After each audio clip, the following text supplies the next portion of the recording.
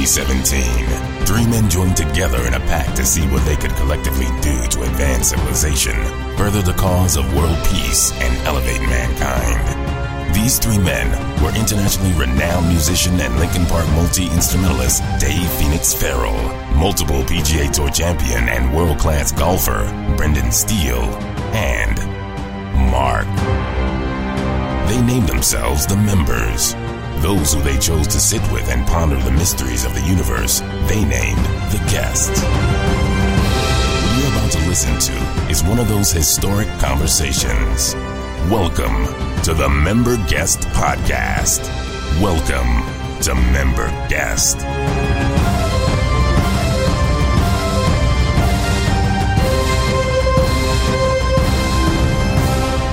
I'm going to start energy up because so often I'll go back to it and I'll listen back and I'll think that I'm starting with more energy and I'm super bored with my own voice hearing it at the top of a thing. Like, hey guys, we're here. We're getting started today. I feel like I'm like, hey everybody, what's happening? And then I listen to it and it's just kind of like, okay, cool. We're here in Irvine, member guest. What's happening? Anybody who's just stumbled upon it is like, no, this sounds like it's going to be miserable. So energy up, Brendan. Energy's up today. Let's go. We're getting excited. All right, we're here. We're in Irvine today. We've never recorded at this new spot. It's a new place for us. The home office of Brendan Steele, Inc. B, what's happening? Yeah, love having you guys here. Hope everything goes well. If it doesn't, I'm going to blame it on Mark. Does it feel like it's energy up already? Yeah, energy's up. Way up. 100%. Yeah. It does, right? Yeah. Yeah. And I think it's partially the coffee. That doesn't hurt. You do have the coffee sweats already. I have that special strip in the middle of my back that's only sweats from too much caffeine. And it's on fire. And we have Mark. Mark, what's happening? Say hi. Hello. I'm slightly uncomfortable now. That's energy down, Mark. You need to be energy up today. Hey! Brendan and I are wearing the same shirt. That's kind of weird. Is that the exact same shirt? I don't know. You use a gray Henley with 3 buttons. Yeah. You have a button down. Yeah, I'm going one down. See, that's energy up. You're buttoned up. That's energy down. Okay. I'm going to energy up. Take it all the way down. Okay. Mark also is wearing some Patrick Reed pockets on that on his Henley shirt. That's such an inside joke. Yeah. That's great. We can't even explain it.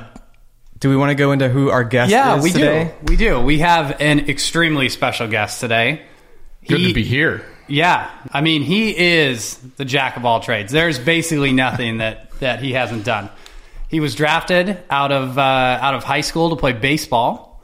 Played a couple seasons of minor league baseball. And Didn't go well. Then just decided, hey, you know what? Let's go play football. There you go.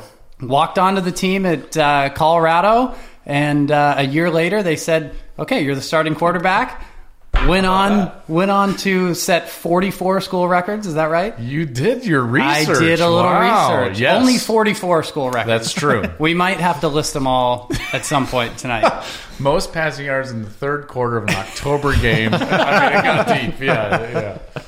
Most recently, you've probably seen him as Fox Sports lead college football analyst, and also maybe at the U.S. Open doing his analyst duties. Yes, and that's not 100% official yet, at least in the sense that the announcement hasn't been made, but I am looking forward to... It just was. Well, we haven't officially given his name out yet, so we're still in the clear. Yeah, so we're still in the clear. We'll just do the whole podcast without introducing him. That's right. To clarify, we usually start the podcast by saying everything that we're about to say is allegedly anyway, so that way it's like a get out of jail. You're clean. Anyway, then we're absolutely good.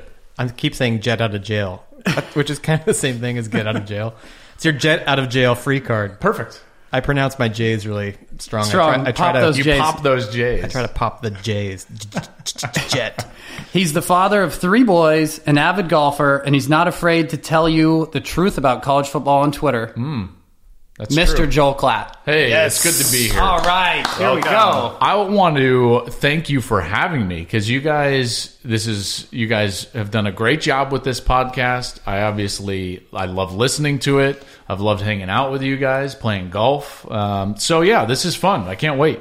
And we are fresh off of a round of golf. Yes, and it was a kiss your sister round of golf. No money exchanged hands, which was pretty bittersweet for you guys because of the putt I made on 17. Yeah, that was a big putt. That actually really hurt. 17 hurt for a lot of reasons, but that was a fun day. We'll have to have a rematch. Dave and I, we normally don't lose. So when we didn't lose today. We didn't lose. Yeah. That's true. It felt like a loss for us because we pushed. We started off really poorly, but we made a glorious comeback. That's true. As soon as Mark got there, we got inspired. You guys got hot when Mark got there. Yeah, I can Mark bring gets mojo. That was energy up. For what I Very lack in good game, mojo. I bring in mojo. Yeah, the Italian Lucky Charm. Mark Fiore. Write that one down. That's a good nickname for you. I think we like it. So the first time we played golf, Joel, just to get into a kind of a fun acquaintance, you were a Colorado Buffalo.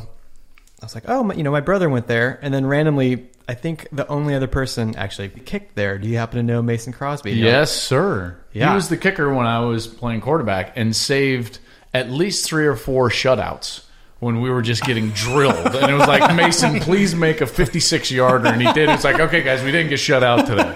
He was That's all awesome. we're clinging to at the Yes, moment. exactly. Mason was awesome. He's a great teammate. Really good golfer, by the way. We love Mason too. We play with him every year in a big tournament out in the Desert Classic. As everyone knows, the biggest event of the year. The PGA Tour. We kind of Tried to steal the name. It's such a big deal. we loaned it to them. Yeah.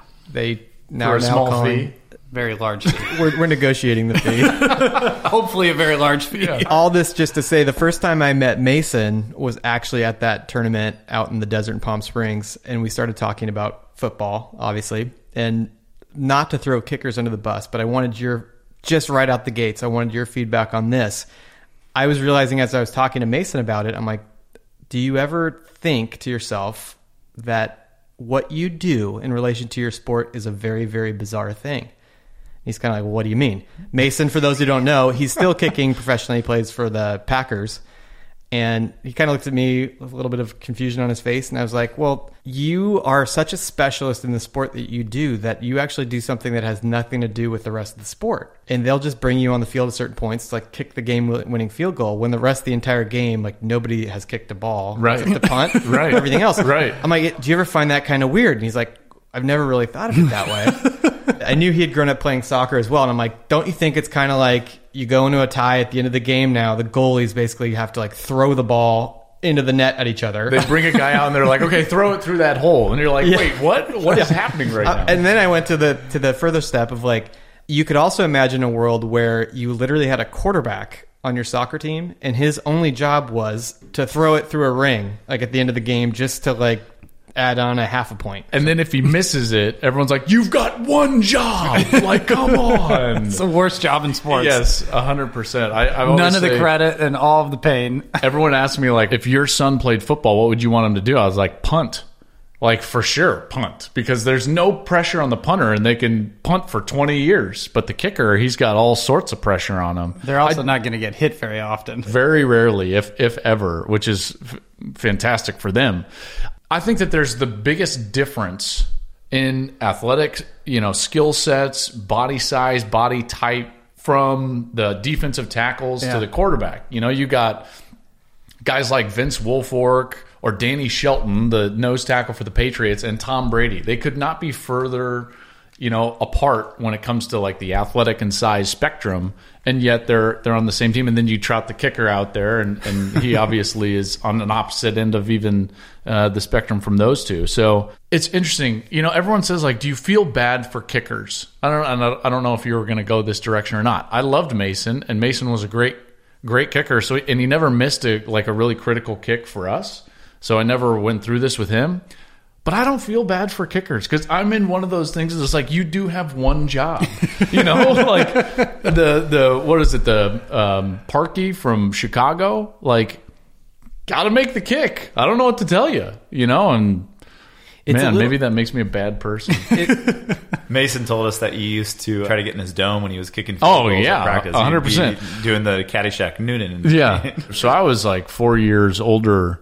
And he's this freshman, and he was a highly recruited kicker from Georgetown, Texas. In fall camp, like his first kick, like they send him out there, and they're like, all right, we're going to, they're practicing field goal. And the quarterbacks, we just stood there. So I was like, well, this is boring. I'm just gonna go like razz this kid. I didn't know who he was, so I just stood right next to him. I was like, Danny Noonan, miss it, And I was doing the Caddyshack thing, and he would make these kicks. So I take credit. I made Mason Crosby. I made him the leading point scorer in the history of the Green Bay Packers. Right? There you go. He owes it all to me and Danny Noonan. The little asterisk on his name is mental toughness coach Joel Klatt. That's right. Mental coach. The mentalist. You can kick a game-winning field goal, and you can be like the hero for that moment, right?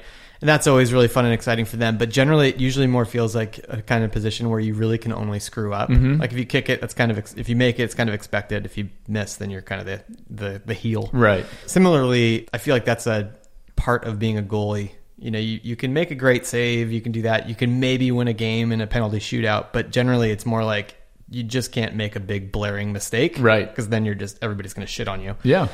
And we always, ironically, it's a bad position to be in. Absolutely.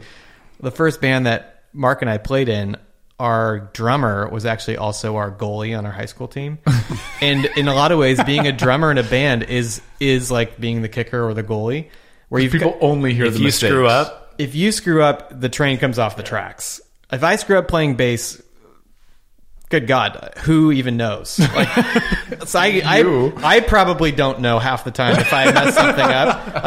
If my ears aren't great that night, I can't hear bass pitch anyway on a loud stage. Like you definitely can't hear it if you're in the crowd and close. Like bass, you just kind of feel. If a drummer goes into a chorus early or whatever, that's like a goalie falling down and the ball bouncing over him, and or he whiffs a pass back, and it's just a disaster. I've never thought of it that way. That's such a great analogy. There's a personality type that gravitates towards, I want to be in the spot where I can have no glory, but if it goes wrong, it's just a disaster for me. I've never thought of it that way. What a great analogy. Thank you. Okay, that's it. Let's wrap it up right there. Just kidding. End on a high note. High energy. Yeah. Dave's energy was way up tonight. Mark's good. Joel's. I'll give Joel good energy too. Yeah, it was the coffee. I'm doing my research. Thank you, Wikipedia, on Joel Klatt leading into this podcast. And the first thing I see, I'm not even sure if you're aware of it, is your picture comes up on. Do you know where I'm going? Oh, it's so great. Yes. Do you want to describe it? Do you want to describe it? You bet. Okay, so if you type my name in and go to my Wikipedia page, you will find that it's not like even a cheesy headshot picture. No. No, it's not. It's not you in a tux. No, or the embarrassing sometimes high school yearbook picture where you're like, really, this is the one? Right. No. It's me walking actually away from the camera in my football uniform, and so you can just see the Klatt and the 14. And I'm walking past my head coach, clearly after a touchdown or doing something really good, because he's got this really seductive look on his face, and he's tapping me on the butt. Like the attaboy, But the way that the picture looks, it looks like he's just holding my butt, just caressing it. Nailed the timing on that. Nailed the timing. It was so good. And that's your number one photo. That's the photo. It happened over 10 years ago. And the guy who put that picture in was a teammate of mine. His name was Sean Tufts. He was the linebacker, and he was that guy in the locker room always, right? Great. And so he changes the picture on the Wikipedia, and then he just starts texting me incessantly.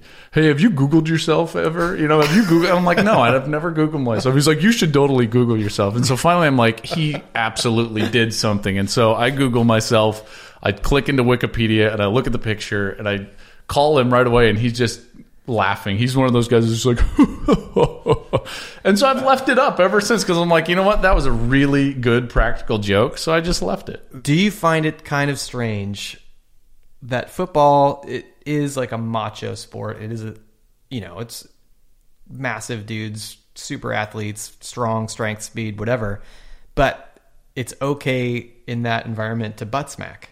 Oh, I mean, it's not just okay. I mean, that's like the ultimate goal. That's part of the reason I've never changed the picture, right? To get a solid attaboy is just you should probably start doing it with caddies and players on the PGA Tour. Just a solid attaboy. Yeah. Nice shot. You know, that Or boy. just with Christian, just be like, nice number there. Well, Yes. done. What a great read. Yes, Boom. 100%. I don't mean everything. I never found that was weird. I So- never found that was weird. I was you thinking about it. Hold on, though, because you're also talking to a guy. I played in an era where like quarterbacks were under center. Right. I mean, not to get like Yeah. it's up not- close and personal. I mean, yeah, you're down there, right? And like the back of my hand is basically on the center's butt the entire day, rain or shine, hot weather. I mean, anything, right? So I had a center. His name was Mark Fenton. Love you, Mark. And he was a sweater, right? And so in like August and early September when it was really hot, when he would snap the ball, because when they snap the ball, like you've got to apply pressure, basically, kind of like just you're under there. Let them know And you're so there. they know where your hand is, and then they basically just like hit your hand with the ball. You know, they're not passing it to you; they just slap the ball onto your top hand, bam, and that's how you get the snap. And when he would do that, so it's a firm deal. And when he would do that, Just spray. it would splatter. Oh. Guys, like the ball would kind of be wet, and I would like drop back and have to like spin it to try to find like a dry area up the ball. Oh, yeah. So there you go. You didn't think that story was coming out, did you? No. That's perfect. There you go. So then the attaboy, the butt slap. I mean, that's nothing after you get the splatter. It made me. So I was thinking, in other sports, there's obviously bizarre things too that you just accept, like the fact that a baseball coach wears the uniform. Like that's just weird. Yeah, that's bizarre. And that would be super bizarre in any other sport, but you just accept it because it's baseball. Wrestling, obviously, a really macho sport too, but you wear like a singlet, which is totally fine because you're used to it in wrestling. But that's like a really if you take it outside of that atmosphere, it becomes kind of bizarre, like and super unnecessary. Right. Like why you would wear that? Versus, Like even in bike racing, you'd be like, really singlet? Like, you know, can we at least get a bike racing jersey? Why does it not have sleeves? Right. Like, That's a great question. I didn't think of anything that was kind of weird in golf.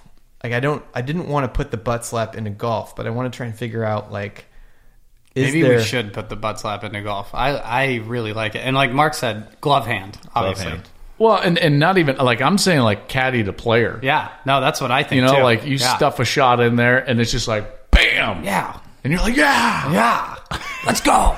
Let's go. that would be great in like the team format tournaments. Yeah. too. Yeah, there you go.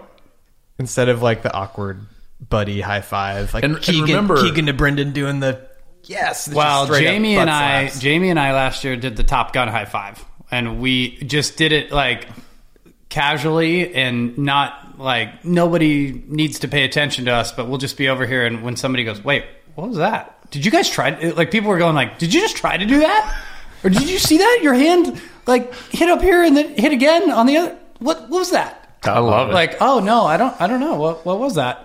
That's and however, like the level of good that the result is that just happened, like the shot or in football the play or anything, then the harder the butt slap. Yeah. See, that's always it runs congruent that way.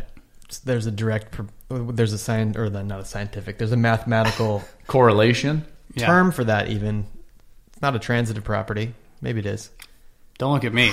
Numbers and stuff. Dude, now. edit that in so that I sound really smart, and it just goes. It'll be like, what is that called? Oh yeah, it's the transitive property. Like it's like totally like it's that.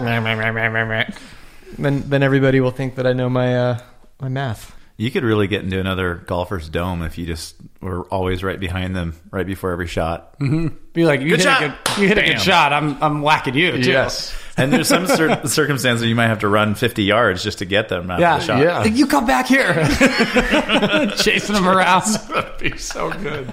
Oh my god. I got to give you props for that. Get back here. Get back here, Charles And Howell. then, and then you could get a glove sponsor on the palm. Yeah. Right? That would be big money. Yeah, for sure. Love where this is going. You know, soccer's got the roll around when you get fouled, the roll around and whine. That's kind of unique to that. The flop.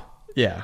and basketball's got its own thing. But What's then, the then golf I found equivalent? Is it the tap the green down? spike marks, for It's sure. the, like, even Although though you now can fix you can them fix now. them. Yeah. So now if you see that after a missed putt, that's a total flop. So what? You didn't see that before, Right. Which maybe you didn't, but I think it's the post swing, like drop the club, like how a big I- Matsuyama, like it's the hurt my worst shot wrist. I've ever hit, and it's like 8 feet. And you're like, oh. He does that a lot. Does that a lot. It's like the worse his follow through is, the better the shot's Better going the to shot be. for sure. that's probably a remnant of like the Tiger era, though. Like Tiger had a lot of, and then Yeah. it's like it's 10 feet. Unless he stuffed it, it was like not Like a good in the shot. air, just like Tiger, that is so bad. It's like, oh, it's still a birdie. It's like, oh, okay. If I put it to 10 feet, I expect a butt slap from each one of you. Yeah. I'm butt slapping hard myself. one. Yeah, guaranteed. Guaranteed. Do you think it's weird that in baseball you can basically put on like body armor to hit? I think that's weird. You can wear a whole side. Yeah, like you got the whole thing on the left. Yeah. You know, you got the shin guard and everything like that. I think that's a I little mean, part of the strange. game is to have to stand in there and face Right. that pitch, right? Right.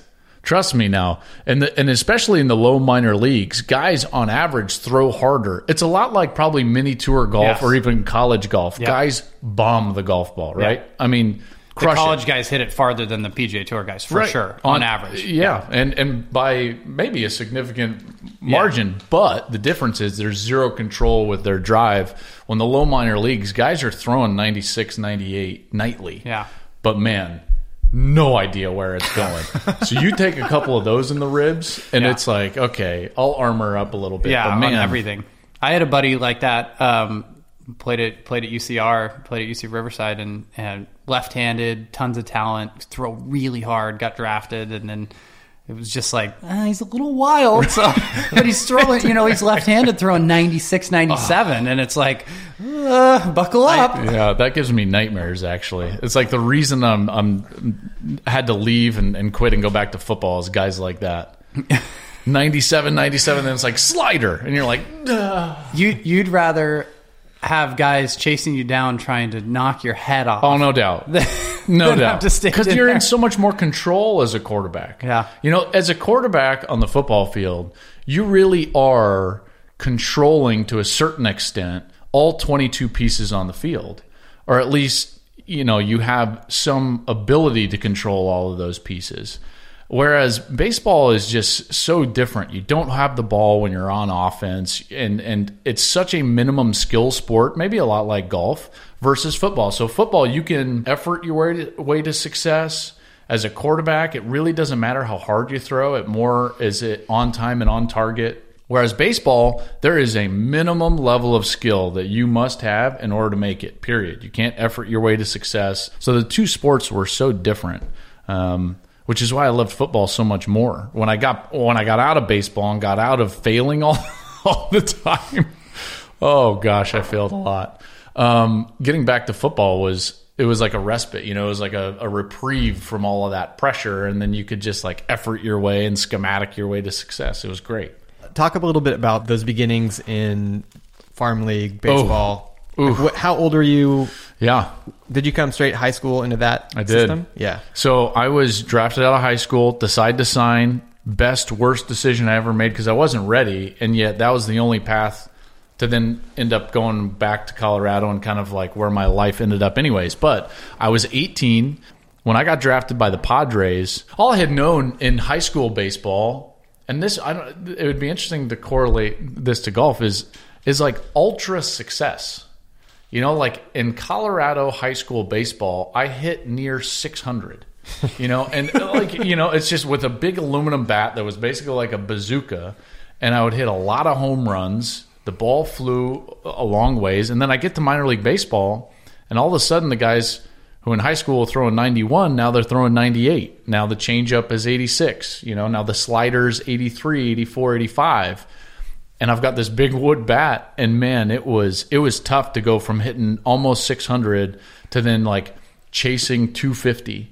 That amount of failure was mentally way too much for me. I could never adjust to that. I was too young. I was too immature.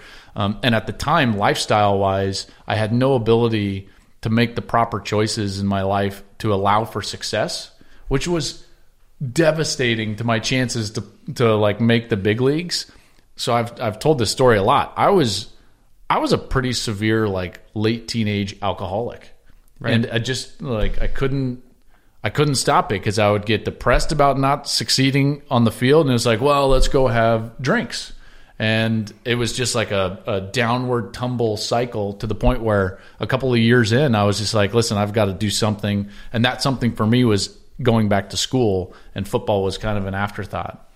Low minor leagues is bad, man. Those bus rides are long. They're not fun.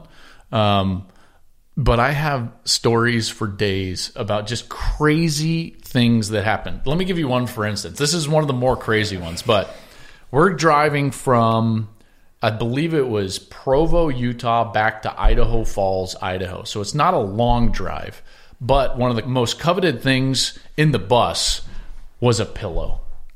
Right? If you forgot a pillow, I mean, we stole pillows from every hotel because it'd be like, oh man, we got to have a pillow because we got a getaway day and we're going to go and we're going to sleep in the bus all night. It's 7 p.m. game. You got to drive all night to get back home.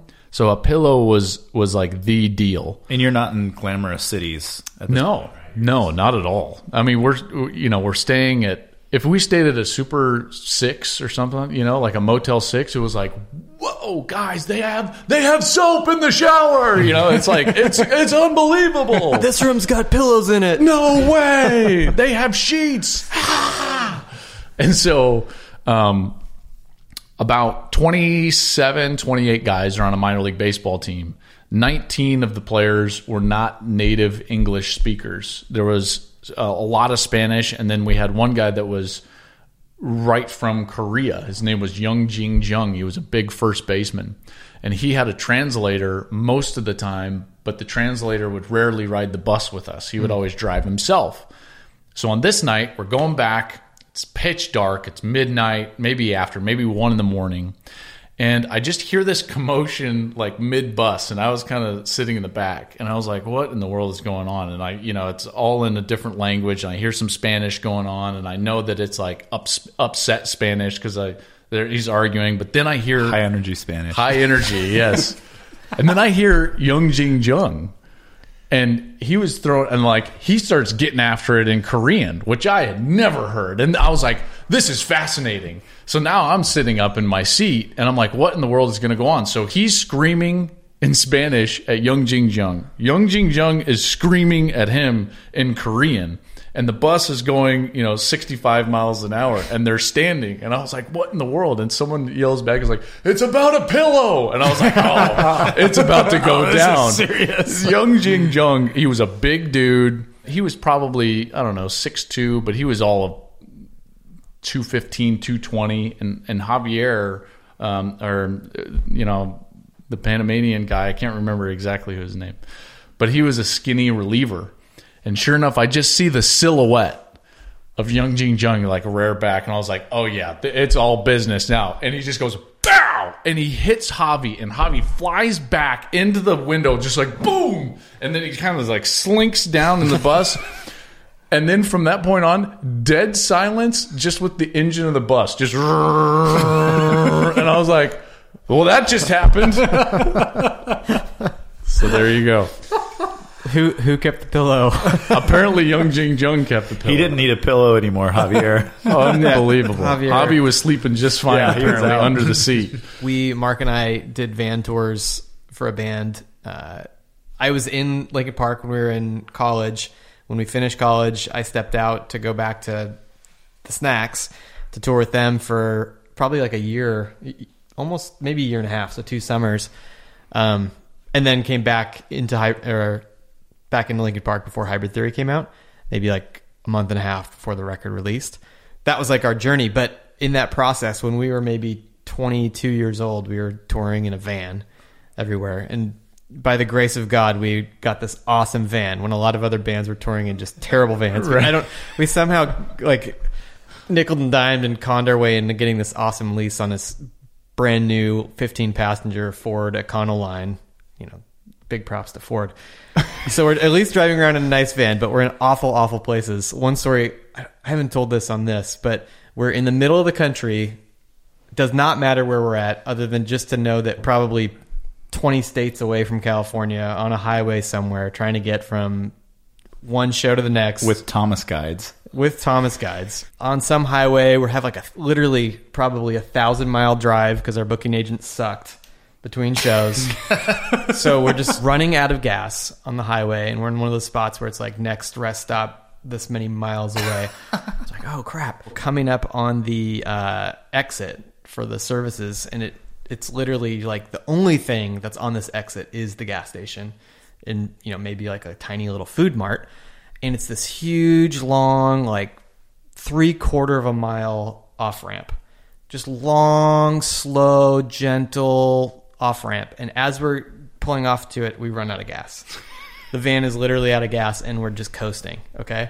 So we're coasting at this point for like 60 miles an hour. We have to slow down to go around a corner, but we're trying to keep the speed up because we know we're leaning into turns at this point. We're pulling a trailer behind us too. We're in neutral, and we're just trying to get the van to roll into the gas station. It feels like we've been coasting for 2 minutes. Like it feels like this has been going on for forever in our minds. And we have coasted at this point from 75 miles an hour all the way down to wherever we're at this moment. So it's been a long, slow deceleration of the van. I open up the sliding side door. It's like a minivan style door. Open it up. I'm sitting like in the back section. I can't remember if you were driving or who was driving, but I'm like the first man out to like be able to get out of the car. And in my head, I'm thinking, I want to like hop out and keep pushing while we have some momentum to keep our momentum up. We've got a trailer on this thing. I'm like, the van is humongous. I'm like, if this thing stops rolling, we're not going to be able to like get it rolling unless we get help. Right? Like if we get like a little uphill or something like that, we're screwed because it's like thousands and thousands of pounds of van, thousands of pounds of gear in the trailer in the back. So in my head, like I've done the math, I'm crunching all this stuff. You're kind of having like an momentum. Indiana Jones moment. I'm just like, I'm like, all right, well, yeah, it's like in a movie where all the beautiful mind stuff comes together, and I've done all the calculations and I've figured it all out, and I'm like, we need the momentum. This van cannot stop until we literally roll into the gas station, or else we're in trouble. At least we're this close. We probably just go walk and get gas. But beautiful mind didn't calculate for that. So we're slowing down. I'm like, all right, this is perfect. I open the door. I'm like, I'm going to push. I hop out. I'm thinking I'm going to land and run and keep pushing the car. I don't realize in my head that the car is still probably rolling at this stage close to 20 miles an hour. So I hop out and I hit the ground, and it's just like, it's like the people flying off the treadmills. It was like I got sniped. Like I went down, boom, feet gone, like whack, twist my ankle. I'm just on the ground. He jumps up. He's like, I'm okay. And he tries to catch us. At this point, he's like 100 yards behind us. So I'm like, I am completely, I'm like embarrassed. I'm kind of hurt. Like I kind of just rolled my ankle. I'm thankful that I haven't just like killed myself. It probably wasn't 20 miles an hour, but I probably hopped out at like 16 miles an hour. Sure. Way too fast to hop out of a moving car. And the car, I'm on the ground, and the van is still just going away from me, obviously, and getting further and further. And I'm just on this off ramp by myself now as a pedestrian. So I get up and I do what you do, which is full injured ankle and like injured pride. I go chase the van. I'm now sprinting after the van, and I can't come even close to catching it. It's traveling faster than I can even run. I finally catch it as it rolls and stops, like at the gas station itself, and everybody's looking at me like half crying, laughing, and half like concerned that initially I think they're all really concerned because I just jumped out of a moving vehicle and got like annihilated, crushed. But as soon as you were running, the next 30 seconds when they see me get back up and start running and chasing the van, they're like, all right, he's obviously relatively okay. Not dead. He's clearly not dead. I'm pretty sure his ankle is kind of like, not when broken. you see people like jump out of airplanes and stuff, and you just see them, they jump out and they just like disappear. It was like we're all looking out the slider door, and Dave just disappears. Oh, that's the what best we're part doing. about that is, if you did jump out at like, let's say 16, 18 miles an hour, on your best day, you're not running 18 miles an hour, hell like no. sprinting. But if you've been driving like 75, Oh, and now yeah. you've just Seems slowly Yeah, let the not car. after you've been eating pizza every night for the last year and a half. I was telling Joel how sometimes we'd just feed each other like white bread sandwiches and make up what it was. It wasn't even pizza. Like pizza was like a huge score. That would be a huge merch night. Yeah. Like huge. If we sold like We 10 sold- 10 CDs and 10 T-shirts, we're going pizza that night. This is It's pizza on. night. Oh, any good mini tour stories? Oh yeah, there's a lot. I mean, there's tons of good stuff. But I had a buddy. The one that pops into my mind straight away is I was playing Canadian tour. We're playing outside of Vancouver, and Canadian tour was great because we got to go to a lot of big cities, and we went to some smaller cities. But it's their national tour, so people would actually show up to the tournaments, and it was a ton of fun. But it's the same kind of thing, like straight out of college. You were straight out of high school even, Yeah. but straight out of college, I'm traveling around with a couple of really good dudes. We would go out all the time. You know, we would go out. It didn't matter if you had an early tea time or Sure. whatever. Like, we're coming straight out of college. You're Like, young. We can have drinks. We can do whatever.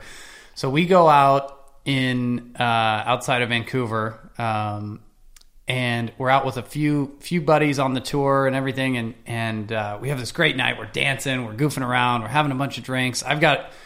tea time 8:30 in the morning or something, whatever it was, and it wasn't even crazy in those days. Because at least like with baseball or with the show or whatever, it's not like you're like, okay, I got to be up and ready to go at 6. No. Right? Like it's like you can actually get out and get after it. So we get out of the bar and we're staying 10-15 minute drive away when we don't have a car there. So we're like, oh, we'll get a taxi. Like, no problem. Like, that's what we planned on doing from the start of the night because obviously it's 15 years before Uber. Sure. So no taxis. Can't find a taxi. So we're like, what in the world do we do here? And then there's a cop. So we go see the cop. Oh, I didn't mention either. It's pouring rain. Oh. Absolutely pouring. Like as hard as it can rain. Pacific Northwest, Yes. cold rain. So we start walking with our other buddy, Greg Wells. We're walking down the road in the rain. No umbrella, no rain gear, no nothing. And it's a 10-minute car ride. It's probably like, I'll be lucky to make my tea time walking. Yeah. This truck pulls over to help us out, right? Like, oh my God, thank God, this is amazing. It's this huge truck with the big smokestack, like steam things coming out the back. You know the one I'm talking about? Like 2 of them, right? Large Marge. So he rolls down the window and he's like, hey, do you guys need a ride? And we're like, oh my God, yes, thank you so much. And then he's like, jump in the back. So we jump in the back, in the bed of the pickup. So the 3 of us, right? And Greg's not staying with us. He's staying at a house. And so we get down to like Greg's turnoff. And he just pounds on the roof, and Greg jumps out of the car, still pouring rain. Greg goes running up this giant hill to go get back to his house. Later. Like, see you in the morning. And then we get down, like, we think he's going to drop us at our hotel, but he's like, all right, well, I'm going this way. You guys are up there. So we have to get off about a mile short of our Oh hotel. my gosh. So we're walking, get back up in the rain, get up, and play the tournament the next How'd you day. play? I don't think I played that good. You had hypothermia the night previous. Oh my gosh. Yeah, that was a crazy one. Low levels of everything that we did, right? It's all basically the same stuff. It Yeah. doesn't matter what you're doing, whether it's music or baseball or football or golf or whatever. It's just you have no money, you're young, and you just have to make it happen. Yeah. And so you're out and you're traveling and you're on the road. And in those days too, like Dave was saying, have the Thomas Guide or whatever. It's like no cell phone, no GPS. Like I was printing out MapQuest stuff and just taking it and being like, well, hopefully I don't need to go anywhere other than from my hotel to the course and, whatever. Yeah. And hopefully I don't miss a turn because then, by the way, I have no idea where any of these other roads go. Right. We had some moments. It's not a great story. I'll tell you the point of it is that we missed the turn and we ended up literally 500 miles away from where we were supposed to be. More or less, yeah. 500 miles. We were in the wrong state. The responsible ones in the band were both asleep in the back of the van, and we wake up and we're seeing these signs. And we're like, we're in the wrong state. Like we weren't supposed to go through this state. we're going like We're going to Florida, and somehow we're like in Texas or something. no, we were supposed to be going from like Georgia to Texas, and somehow we're in Florida. Oh yeah. We're like that is wrong. Like that is only not is it, on the like, way. it's What's happening right now? It's not even just like a little bit the wrong state. It's We- like yeah. completely the other way. No, we were hundreds of miles off course. Like And nobody ever thought, we like, were- well, this we is were- weird. The we funny thing were about that story too. Christopher Columbus discovering America at this point. We weren't Going like, oh, what's this? So we pull out the Thomas Guide and we're just like, oh well, I guess it won't be that bad. We can just take this road, the 71 or whatever, that cuts straight across. And it was like cutting across an entire state, not on a highway. It was just like a road that just went country through road. every single like town for 200 Yeah, miles or something. it took us 8,000 forever. stoplights. Oh yeah. It's all great stuff. My dad would always tell me, like, these are the glory days. Like, these are the things you'll remember. And you whatever. hated when he said it, yeah, right? I did. Yeah. But now, like, Yeah. I look back at that as my fondest memories because Yeah. there's so many crazy, stupid things that could happen in those days that would never happen now, Yeah. like on the PGA Tour and being 35 instead of being 22 and, playing in Canada and stuff. But it was so much fun. I mean, I even think about that in from the broadcasting sense of things, because I got my start in like the low minor leagues of broadcasting. The first thing I ever did was a high school football game on a whim. I was an economics major and had been released from the Detroit Lions after one training camp, and I'm back home. I'm married at the time, and I mean, like, I didn't know what I was going to do. I thought I would get into investment banking or something like that. I got a job with this small real estate firm, and I was raising all their like equity sections of speculative real estate deals. And then a guy at the local regional sports network was like, "Hey, my analyst got sick. I heard you're in town. Can you do this high school football game?" And I was like, "No, like I don't know how to do that." I ended up doing it, and from there got this like. I always say it's like public access radio, but it really wasn't. It was just like this really low level sports talk radio show. And then it just started going from there. But one of the things that I did to get my start in this industry and broadcasting was when we would go on remotes in order to get paid, we'd have to set up our own remote. Kind of like Mark set up, our podcast here. You're that guy, so I should get paid for this. Well, yeah. We'll negotiate that. We'll negotiate that in. You got to let him finish the story where then the guys. Yeah, you don't want to be this story at the end, because one of the places that we would go was a Taco Bell, and the guy was great. I mean, the owner of the Taco Bell, he had a few of them, and he wanted us to do the show from his Taco Bell. Well, the problem is that you need like a really strong or dedicated phone line in order to be live on the radio, like from a remote, and plug in all your gear, and then you got to be in an ISDN or a phone line. Well, the only phone line strong enough, it was back in the office, which was behind the kitchen, but he wanted us out in the restaurant, like doing the show. So in order to be on the air, we had to run a phone line along the ground through the kitchen of a Taco Bell, and I had to duct tape it down, and it wouldn't stick because it was so greasy.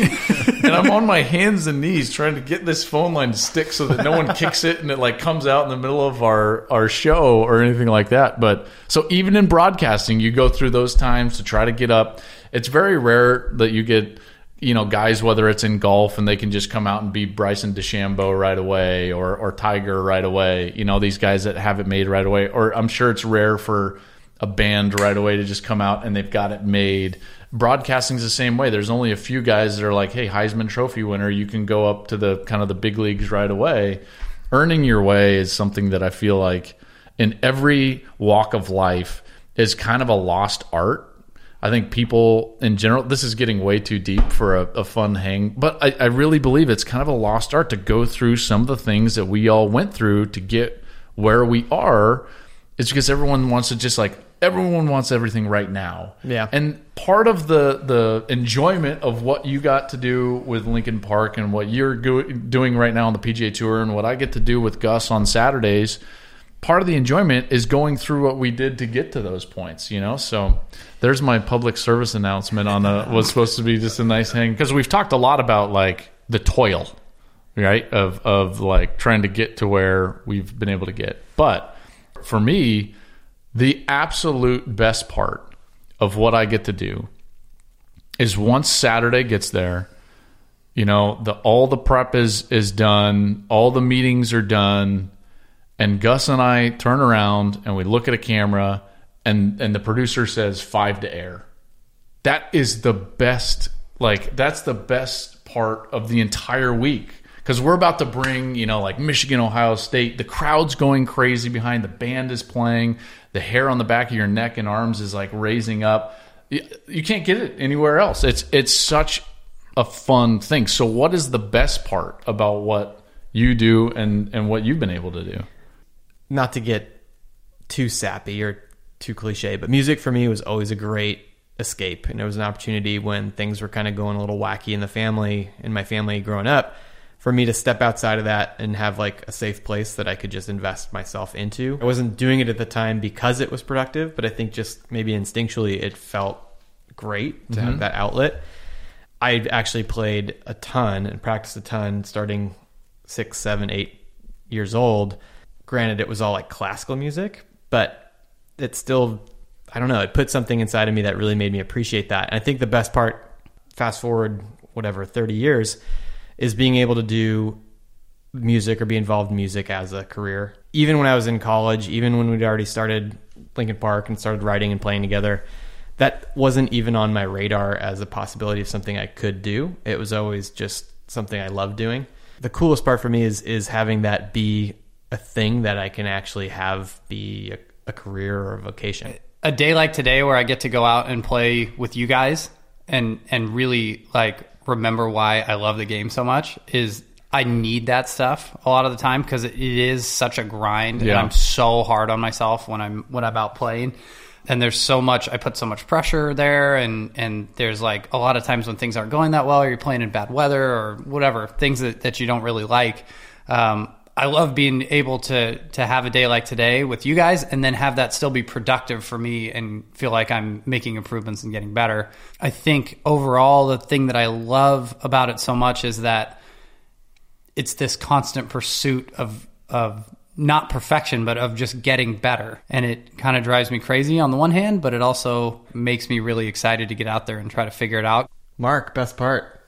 I guess for me in my job, in terms of just making content and stuff, is just the storytelling, wanting to do something creatively and then being able to have it kind of morph and change as you do it. My experience with working with Dave in Linkin Park, the best part for me really would just be being around the fans and interviewing the fans and getting footage of the fans and just seeing like what my friends were doing on stage was like changing these kids' lives. Like to experience the raw emotion right in the face of these kids, especially when like Chester would be down there like screaming in their faces and grabbing their hands and there was sweat and this going back and forth, to be able to like be the person who's responsible to capture that moment was kind of really fun thing to do. Mark would always tell me, I don't really love your music, but I really love your fans. I really hate the bass in all your music. Everything else is fine. Yeah. And that didn't just go for Linkin Park. That was any music I played. Going back a little bit, tell me about what that prep looks like. I want to know what you do, what you study, how much time it takes. Yep. So the first things first. In my industry, prep is everything. You cannot fake it. And when I hear guys that are faking it, I know right away. And it drives me nuts. One of the things that I've always... And their names are... Yeah.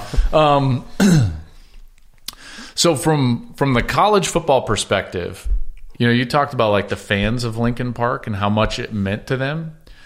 It's very similar, the fans of these football teams and these programs. I mean, they are so invested. You know, Ohio State fans they are Buckeyes, you know, and Michigan fans, Oklahoma fans, Texas fans. And so there's this rush of pressure on Sunday night because I don't want to let them down. Right. And I know that they know their team as well as anybody. And if I don't know it at least as well as them or better, in order to help them understand something a little bit more or enjoy it a little bit more, then I haven't done my job. So that's what gets me going on Sunday night, to like sit down and start forming opinions, arguments, understand the roster, understand how it was made, what's going on with the injury situation, what's happening with the team right now, what's its story. I start reading almost every article I can get my hands on. And then on Monday, I start building my board, which is the lineup. And so I'm going to try to have in front of me every player that could potentially get in the game. And so he's got a box. I know his name, obviously, height, weight, where he's from, class, any statistic, and then I try to get 2 or 3 nuggets on him from a personal side, not just from a football side. On Tuesday, I go through and I study the top 25 to 40 teams in the country so that I can talk about the sport globally. Mm-hmm. And then Wednesday, I'm in the studio all day, and I'm using a lot of that like global knowledge. And then Thursday, I travel out to the game. Friday, I'm in meetings all day with the coaches and players of each team. And then Saturday, it's go time. So a long answer to tell you, like, prep is everything. Everything. By the time the game starts, about 30 to 50 hours of work just preparing for that game. And then here's the hardest part.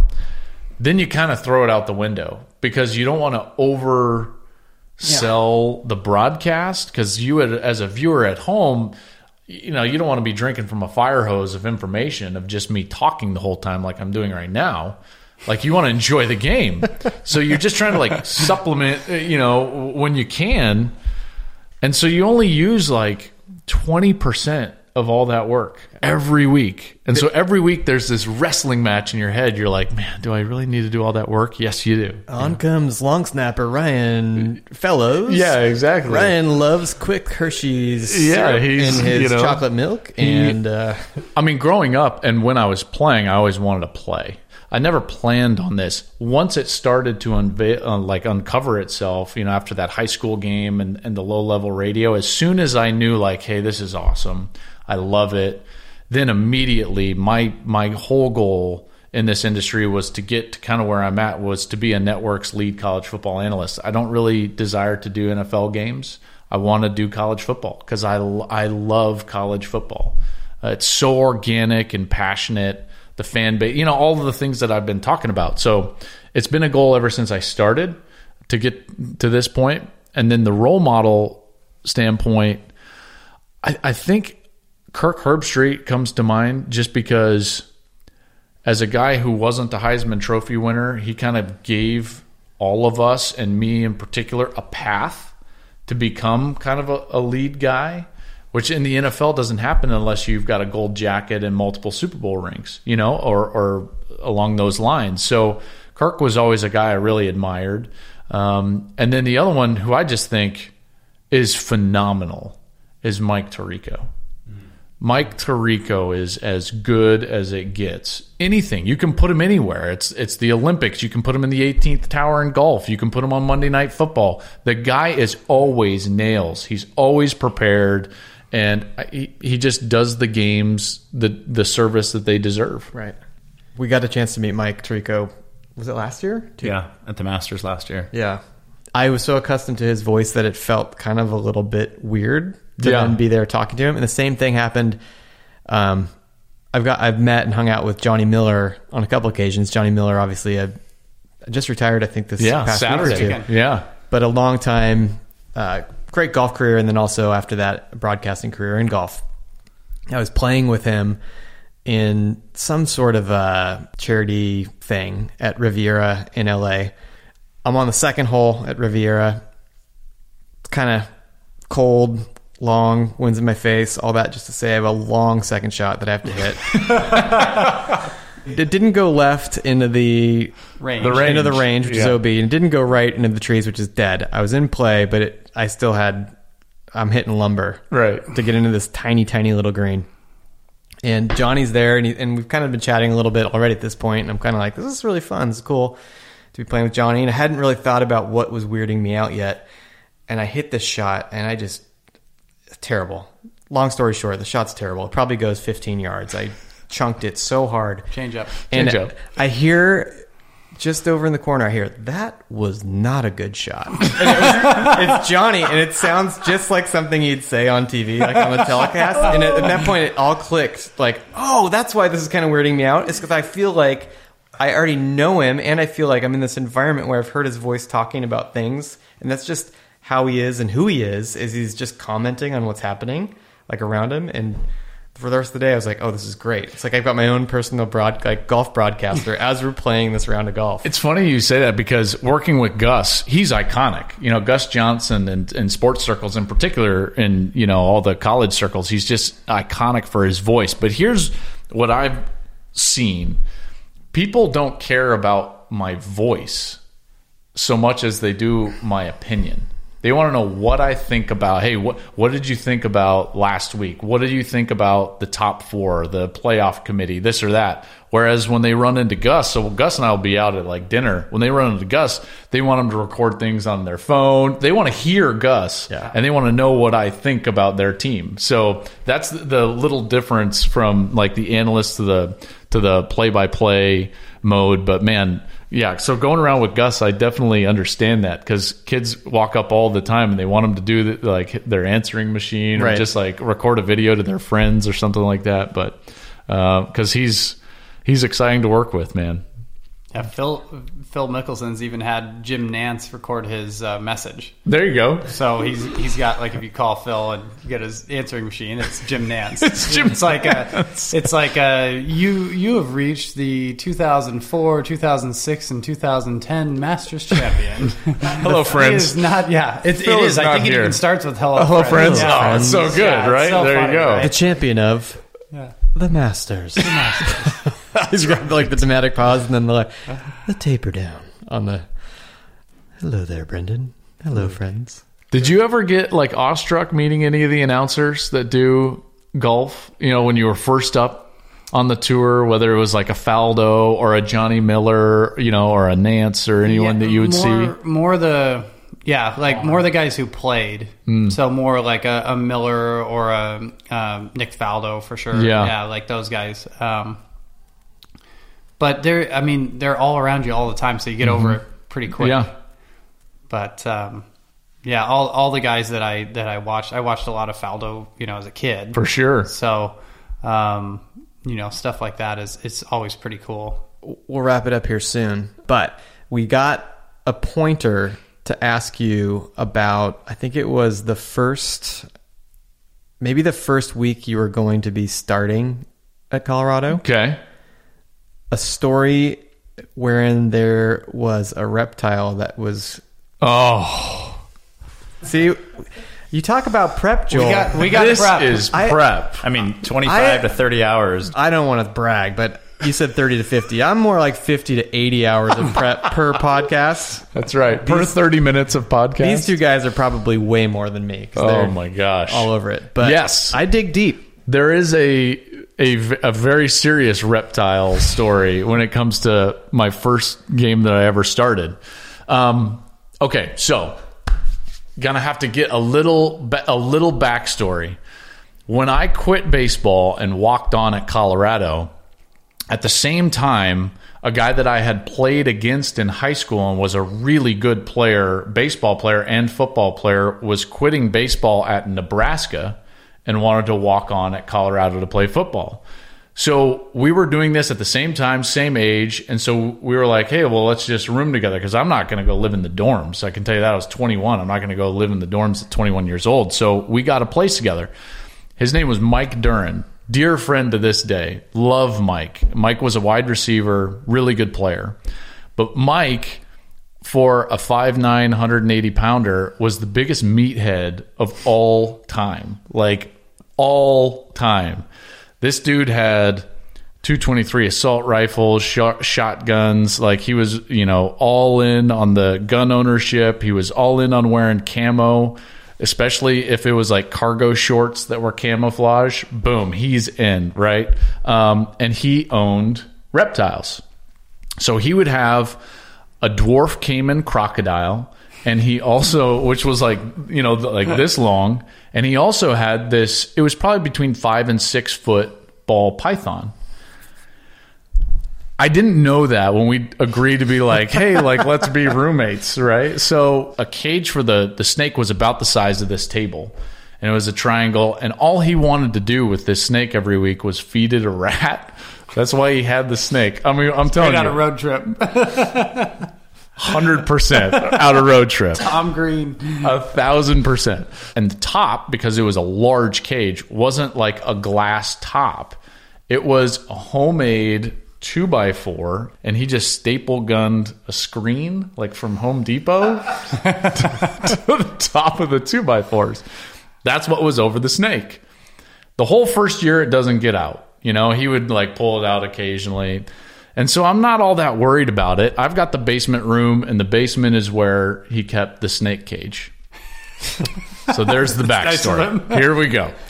So now I earn the starting spot, and I'm still a walk-on, and we're playing Colorado State. They're ranked and favored.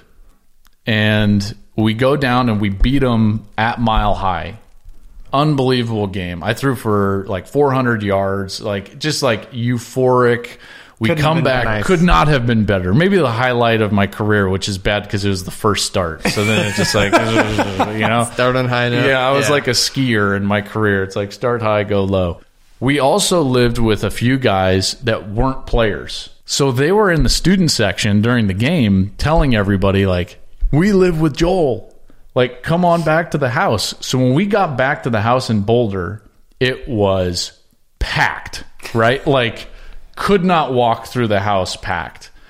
Well, when the night finally dwindled down, we're like looking around, we're like, the snake's out. How? Like, what in the world? It's 5 a.m. Our whole house, all 5 of us, it's sun up. It's Sunday morning, and we're searching the house for the snake, and we cannot find the snake. So I'm thinking to myself, okay, someone stole it, which I think would be weird anyways, but I'm going to bed. So I go into my room, which is in the basement, and I search high to low for the snake in my room. Once I realize it's not there, I duct taped the bottom of the door.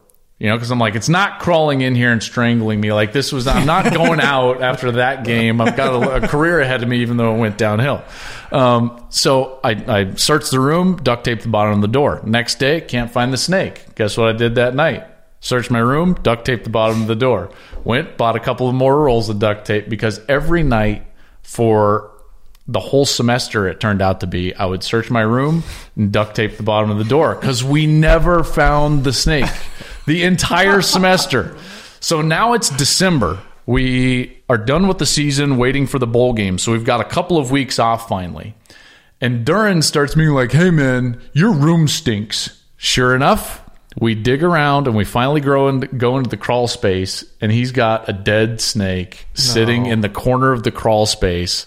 And so we threw it out, but every night for the entire semester, I would search my room and duct tape the bottom of the door so that the snake would not strangle me. Did he have access to your room from the crawl space? I'm sure he did, because I'm sure there was like a vent or something like that. Can you imagine? If like I woke up one night and this snake is hanging from that? I don't think it you would not be the same person today. I don't think it could have like killed me. Well, at the very least, it would have traumatized you. Oh, can you even You know imagine? what that story does for me is it makes you trying to duct tape the telephone cord at Taco Bell even more impressive, because you clearly had a lot of experience with duct tape. There you go. Twice And today. if you couldn't get it down on that Taco Bell you couldn't get it on the floor, then Guys, it couldn't have been done. Nobody else could. The layer of grease. We're pretty heavy in this podcast on rodent stories, so that fits right in. Because we've had a lot of rat stories. We've had just different things happen. But Golf, music, and rodents. music, and rodents, and we're getting known for it. That's at least that's my goal, is rodent stories. So that fits right in there. And I have another one. Is this rat or? So, well, you're gonna find out. I love it. New Year's, we go up north of LA. We have a nice New Year's. We're driving back. Mark's just had a baby. And so we're like, okay, we're going to stop at Mark's house, meet the baby. My wife's driving, and these 2 birds come flying out. One of them goes flying away, and I'm like, oh, she missed it. And she's like, no, there was 2. I hit the one. And so now she's all upset, right? We drive down another hour to Santa Monica, and we get out, and we're like, well, let's go see if there's any damage on the car, because it looked like it could have been a decent-sized bird, Sure. you know. So we go to the front of the car, and in the grill is the bird. It is like inside the car, but it's gone through the grill. We think that it's like broken this one piece because we see a piece that's broken there. We're like, oh my God, how did it fit through there? It's like a kind of a big bird. How could it have fit through that one little broken piece? No, wait, is it moving at all? No, or is it dead? It is. It's boom. Yeah, we All hit right. it at 70 miles an hour. Okay. Like, It's it is toast, completely but dead. it's embedded in the fully car. intact in the car, but we can't like get to it. Oh. Right? Now, fortunately, we are at the only friend's house who has the potential to help us out with said situation. Right. Because Mark, he knows his way around some rodents, and he's not going to be grossed out by much. So we tell Mark about it. He comes out and he looks at it, and he's like, wow, that's crazy that it could have gone through there or this and that. And then he's like, can I propose an alternate theory? I said, yes, I would love to propose that alternate theory. So he goes, I think it flew through this part where there was like a wider space, not the broken part. He's like, I think that may have just been broken. I think it flew through here and then just dropped down. And he's like, I think I might be able to get it. So Mark gets his gloves. I'm glad that this started with Mark gets his I gloves. love this, by the way. I was just like, hey, you want to go back outside and get that? Yeah, he's like, yeah, the baby and stuff, but there's a bird out there. Like, should we go There's a mess bird. around with the bird? There's a bird in your grill. That goes though. If you have a 2-week-old at home, anything to like, get out of the house and do something else. Bird in the grill. What? Like you have a headless bird bleeding out like Yeah, in your like, car I'm engine way block? into that. Let's do that. Let's go do that. So we pop the hood, and Mark like finds this little hole by the engine, and he's able to like pull. He gets, I think, just pops one of the caps off of something and reaches his arm down there, and he's able to grab this bird, and he comes out with this pristine, like fully intact bird, like not missing like a a quail. feather. It was yeah, like a it was quail like or some something. sort of quail or something, but and it's kind of big, right? Yeah. I mean, it was a significant size, but had we not gone to Mark's house, the bird would probably still be in the car because there's no way I'm getting it out of there.